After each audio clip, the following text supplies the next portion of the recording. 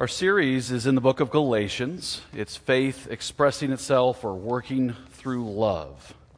So if you have your Bibles and want to turn to Galatians 6, I'll put it on the board, but nothing wrong with looking at your copy of the Scriptures and making notes and highlights. Let me read our text today. And just so you know, we're going to be in this section of Scripture for a couple weeks. It's a very important section of Scripture. Paul says, but I say, what's the context? Remember last week, Paul says you've been free. Christ has given you freedom from the law, from its burden, from its oversight, from its curse, its condemnation. You've been freed, but don't use that freedom as an occasion for your flesh. And so there's this kind of underlying question. If we tell people they have freedom through Christ, they are going to live disobedient lives under the guise of grace. And Paul says, no, it's not going to happen. It may happen, but not for long term. So this is how he counters it.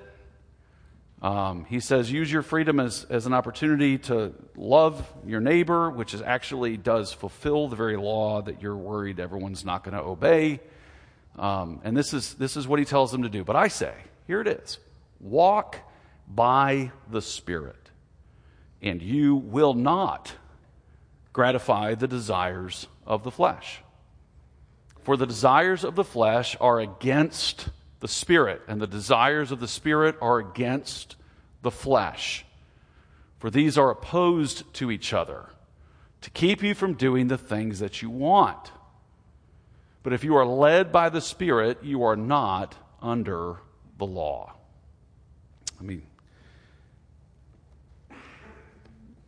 Whenever people think of church, they usually think of religion.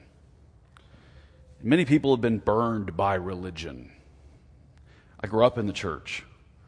I grew up in a very, very strict tradition. I could say I've been burned by the church, by religion. Religion says we grow in holiness as we strive to obey the law of God. Hear that. We grow in holiness as we strive to obey the law of God. Religion creates a culture of obedient law-keeping. It creates a culture of traditions that put up man-made boundaries 5 feet away from the rules of God to keep us safe from ever breaking the rules of God that we have exalted or that we have chosen out of all of the rules of God. Religion creates a culture of tradition, which includes a culture of shame for failing to keep the law of God. It creates a culture of guilt. If you were to actually confess the thoughts that you had this week, religion would call you to confession and repentance, and it would shame you. It would not be an accepted thing for someone in our congregation to stand and confess their sin under the guise of religion, under the rubric of religion. The people who are obedient hold power over the disobedient. They're the ones elected to office, those who have had some greater measure of spiritual accomplishment, what we would call a mature Christian. They hold power over the disobedient, over the weak, the spiritual over the unspiritual. Leaders are chosen not because of their humility, not because of their confession and repentance, but because of their spiritual accomplishments, and the cycle of protecting the culture of religion continues. For many who grow up in this culture, it's a safety net. It feels safe. It's known. We grew up in a culture, my wife and I did, that people would leave it and then come back 5 years later to say, oh, it's just so ungodly out there. I wanted to come back home where it's safe, where people love Jesus. Can you imagine if the missionaries did that? Yeah, wouldn't work. But this culture, this Christian community can be this safety net. It's known. It's separated from evil, they think. It controls our flesh. It sets boundaries for us and keeps us contained so that we're not inclined. The culture of guilt and shame keeps us from doing things that would shame us in that culture. And so those things that we shame publicly are resisted while all the other elements of the flesh are ignored. It's well, I won't go there, but you get the point. Peace faking happens in a culture of religion. Peace faking happens in this setting. Self-righteousness rules in this setting. Pharisaism rules in this setting. I think what Paul is telling us is what the gospel says. I think the gospel says something radically different. The gospel says we grow in holiness as we lean into the gospel of grace ministered to us by the Holy Spirit. We grow in holiness. We actually grow in obedience to the Lord. We actually grow in holy living as we lean into the gospel of grace, what God has done for us through Jesus Christ, through no part of our own, but through His unmerited favor, His intervention into our lives to rescue us, the new life of regeneration that He's given us, the adoption into His family. As we move into that, the Holy Spirit, as He ministers that grace to us, actually transforms us, as we read in our confession of faith, into the very likeness of God. And this is God's intent, to transform us or conform us into the image of Christ, His obedient Son. But it's not through our effort, it's not through our obedience that we are transformed. It is not through our New Year's resolutions that this year we're going to obey, we're going to be alcohol-free in 2023. That's the next time it would rhyme. We're going to be lust-free. We're going to do it this year, man. That is not how we grow in grace. That is just the flesh trying to be good law keepers, and it doesn't work. The gospel says that we grow in holiness. We actually experience that transformation as we lean into the gospel of grace. And this is ministered to us by the Holy Spirit. So Paul, look how he says it. He says, but I say, in contradiction to the religion of the Judaizers who would get you to adopt the law and all its rubrics, in opposition to those who would say, well, the law doesn't matter, I'm going to go live how I want. Because of grace, he says there's an answer. If those are the three ways to live, two of them are built around the law. The legalist says, well, as long as I keep the law, I'm right with God. The antinomian, the licentious person says, well, I'm under grace, and so the law doesn't matter. Don't talk to me about law. What's still on their mind? It's like the atheist saying there is no God. Well, if there's no God, then why does He bother you so much? Why do you have to disprove Him so much? Why is He always on your mind that you have to say, no, that's that God thing. No God. The antinomian, the person who lives under the rubric of grace as though it means I can do whatever I want, is still fighting the law. It's like me fighting my tradition. It's like at some point you want to get over that. At some point you want to move on. At some point, when you're talking to someone and their parents wounded them deeply as children, you have two children. You have one that's the really good law-keeping child, the really, typically the firstborn, very obedient, very committed to the parents' rules. And then you have the secondborn. If you're a secondborn, you know who you are, okay? But the secondborn child is like, I want to get as far away from my parents as I can. I want to be the free thinker. I want to be the free spirit. And then you talk to them in adult life, and this one, the firstborn talks about how they kept their parents' rules and la la la. And the secondborn says, my parents did me harm. I'm pushing them away. Both kids' lives are still determined by the parents. Both kids' identities are still are still created by the parent. And this is what happens with the law of God. You're either going to be this great law keeper, which you're not, and God doesn't receive, and you're going to define your life and your identity by how obedient you are, or you're going to define your life by how free you are as compared to your older brother. And either way, you're still bound by the law. The law still defines you, whether how close you are to it or how far away you are from it. And Paul would say there's a better way. There's life in the Spirit of God. There's life through the Spirit and with the Spirit. And so life by the Spirit is life with the Spirit. This is this new creation that we are. The faith that we have in God is a result of what the Holy Spirit has done for us. He's regenerated us, given us new life, and that life is now the dominant force. I hate to use the word force. It's the dominant movement in our life.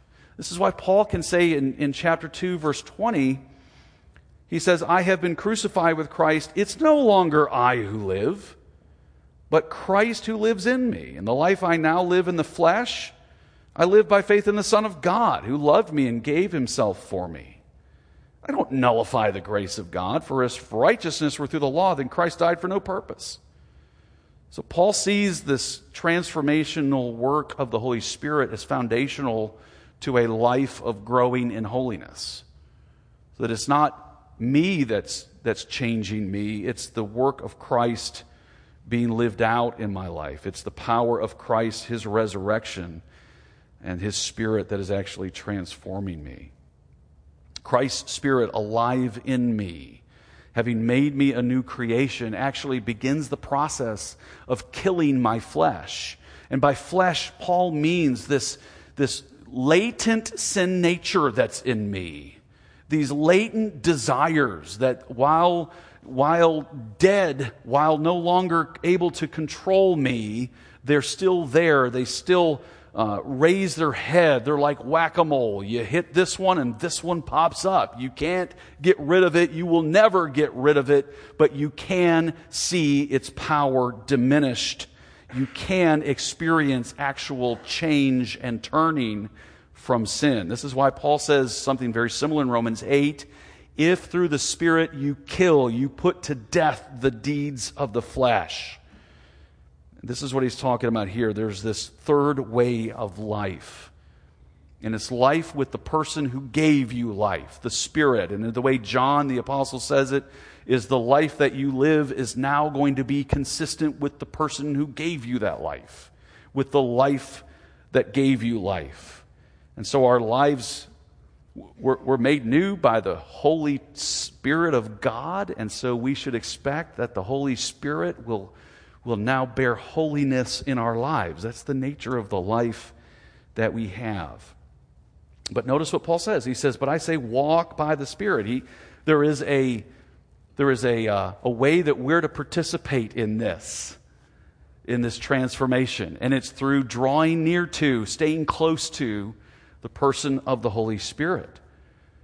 It's to live a life in, through, by, and with the Holy Spirit every day.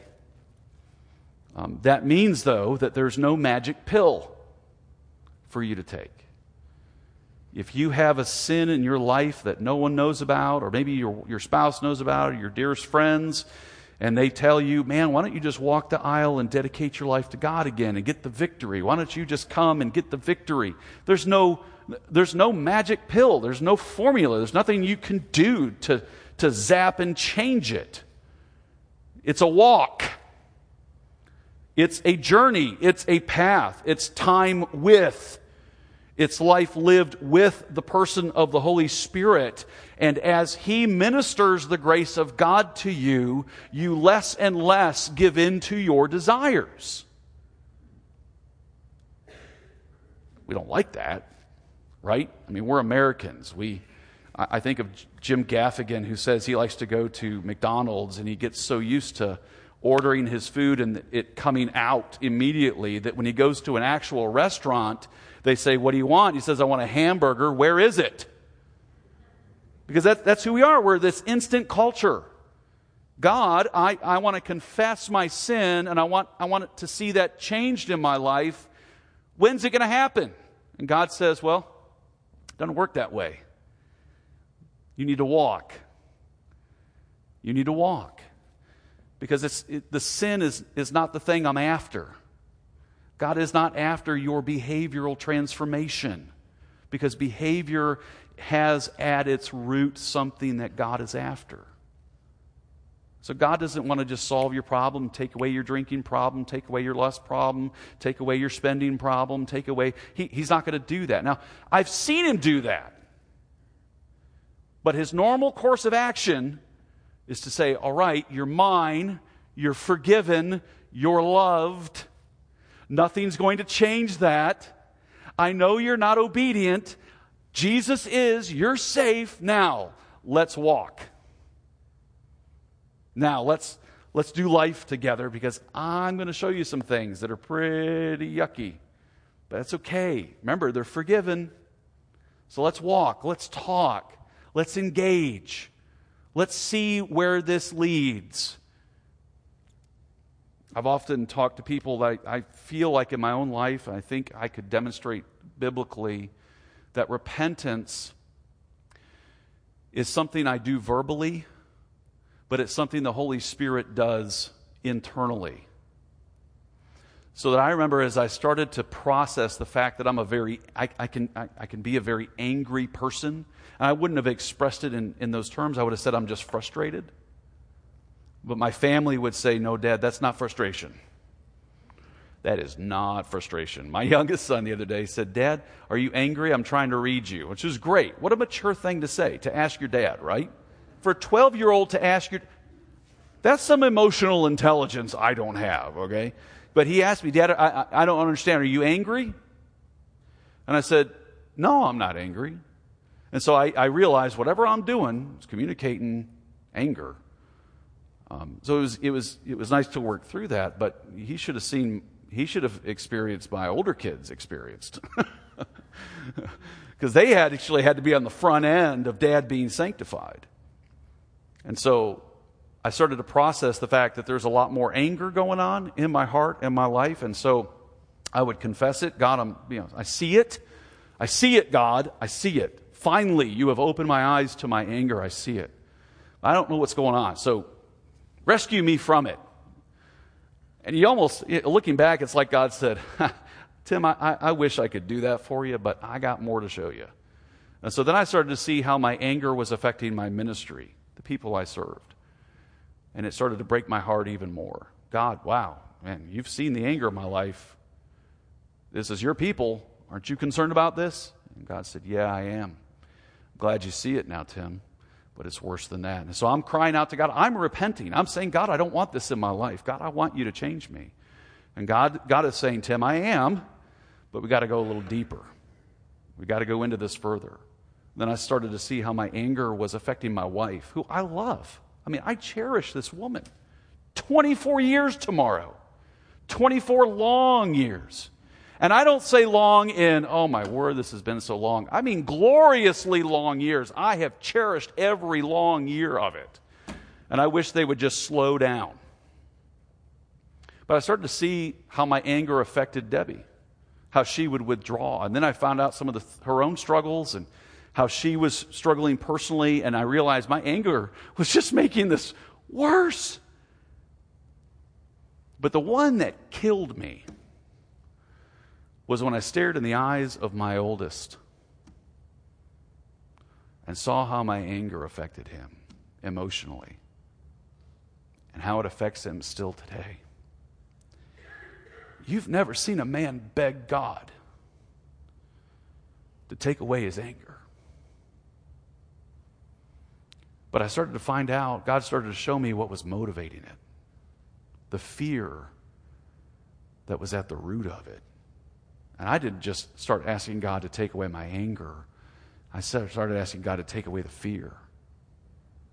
I started asking God to take away the pride that was trying to control life so that Tim could be safe. And when that started to happen, the anger started to go away.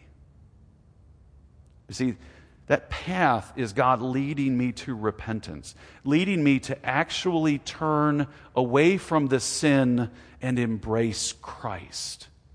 Embrace the grace that He has for me. Embrace the promises of His acceptance of me, which was one of my deepest fears, that God really wasn't accepting me. And in that fear, anger came out. And God actually started to change my heart. Now, He isn't done on that issue either, but on a lot of other issues. But guys, this is how God works. It's a walk. And so God leads you to a point and you say, oh God, I don't want this in my life. I want to turn. And God says, okay, but we got to go deeper. And He leads you down the path a little bit longer. And you say, oh man, this is nasty. What's behind this? Why can't I see change here? And He says, well, I'll show you. But before we look, remember, I love you. It's okay. I've forgiven you. My grace is yours. You are my child. Nothing can separate us from the love of God. Now look. And I had no idea that was in my heart. And then there is this thing that happens that is not my doing. I actually turn. I actually eschew, the old King James you say. I actually reject that way of thinking, that desire, that fear, that deep value that I've been cherishing. And anger dissipates. Where did it go? I don't know. I don't care. I'm just thankful that in our family life that my kids would say, yeah, Dad gets frustrated, but all I got to do is say, hey, Dad, are you frustrated? And he's like, oh, no, I'm not. I'm good. I know what's going on. I'm sorry. Please forgive me. Because I tell you, I think my 12-year-old is going to have a very different experience than my 19-year-old did. This is the work of the Spirit. It's a walk. It's a process. Paul says if we're led of the Spirit, you're not under the law. Why would he say that? Why wouldn't he say if you're led of the Spirit, you're not under the flesh? It's because the law and the flesh go together. The flesh, these evil desires that we have that are deep, those are the things that are creating behavior, which we're going to look at in a couple weeks. The works of the flesh are evident. Why? Because these desires produce evidence all the time. But it's these desires that God wants to get at, and what the law does is it comes and it condemns behavior. And it just keeps hitting us and hitting us and hitting us. And so Paul says if you walk by the Spirit, you're not under the rubric, the condemnation, the expectation of the law. Not that the law is a bad thing. Paul says the law is a beautiful thing. But the law actually, he says in Romans 7, inflames my flesh. The law told me not to do it, and something within inside said, don't tell me what to do. I'm going to do what I want. Paul's not saying we have no relationship with the law, but that it has no condemning power over us. It has no power to give us standing with God. It's still beautiful. It's still spiritual. It's still good. It is still righteous. It is still from God. I look at it and I say, wow, you want this in me. You want me. I love the way Paul says it in Ephesians 5. He says, let there be no immorality among you, no fornication. Let it not even be named among you. There's not even a hint of it anywhere. And I look at that and I think, do you know me? I mean, you expect that of me, but you must not know me and the culture I live in. It's impossible to look at Fox News without having my lust stirred up, or CNN, or any of the channels. Do you know me? And he says, yeah, I do. But that's what I want to do in your life. That's where I want to get you, Tim. Wow. Well, it's going to take a work of grace to get me there. He says, I know. More than you do.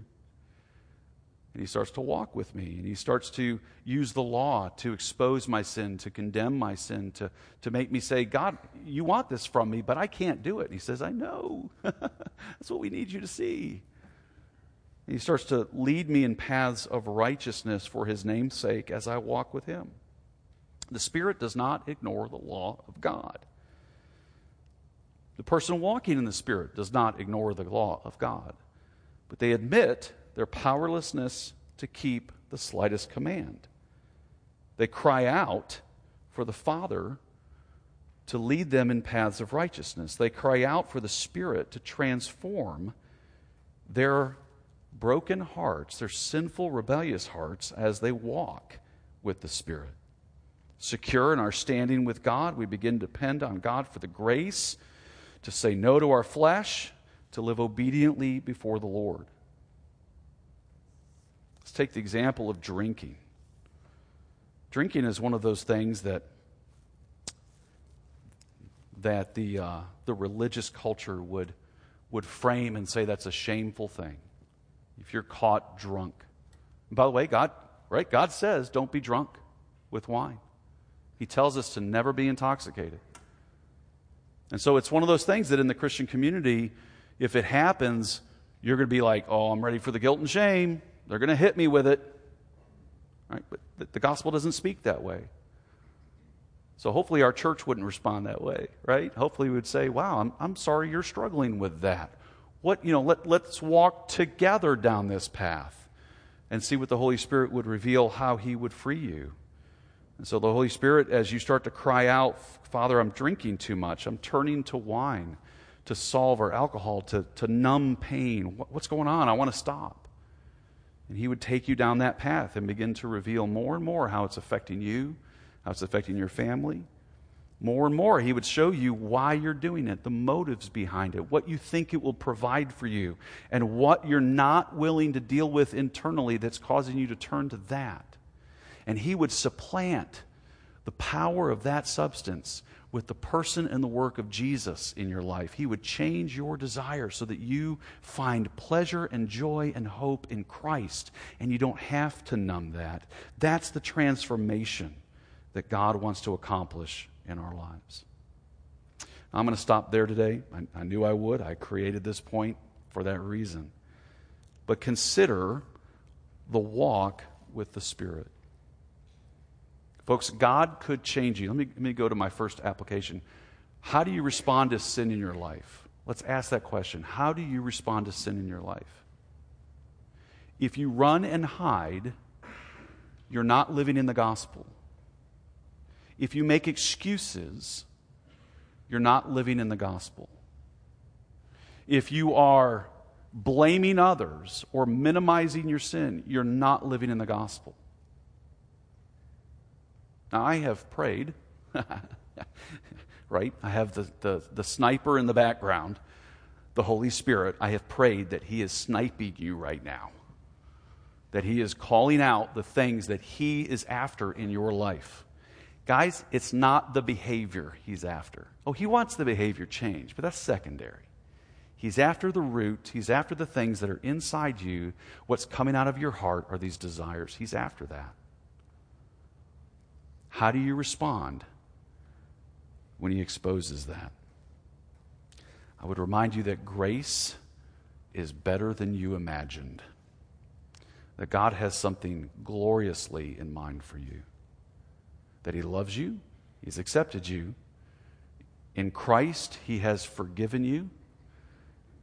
And He calls to you to walk with Him. And it's safe. It's safe to do so. And it's transforming. The very thing you want for your life, God is able to do. Let's walk with Him. Father, as we continue in this series, as we continue in this text, would you open our hearts and minds to walking with you, to experiencing the transforming power of your Spirit, not through our hard work, but through the power of your Spirit, through the life of Christ, the new creation that we are in Christ. Father, we, as your children, want to live holy lives. We want to be obedient. But wow, it's just so beyond our ability. Would you encourage us in the presence of your Spirit today? Would you assure us, even in these moments, through the presence of your Spirit, that you can do it, that you want to do it, and that if we'll walk with you, we'll see progress for the glory of Christ. Amen.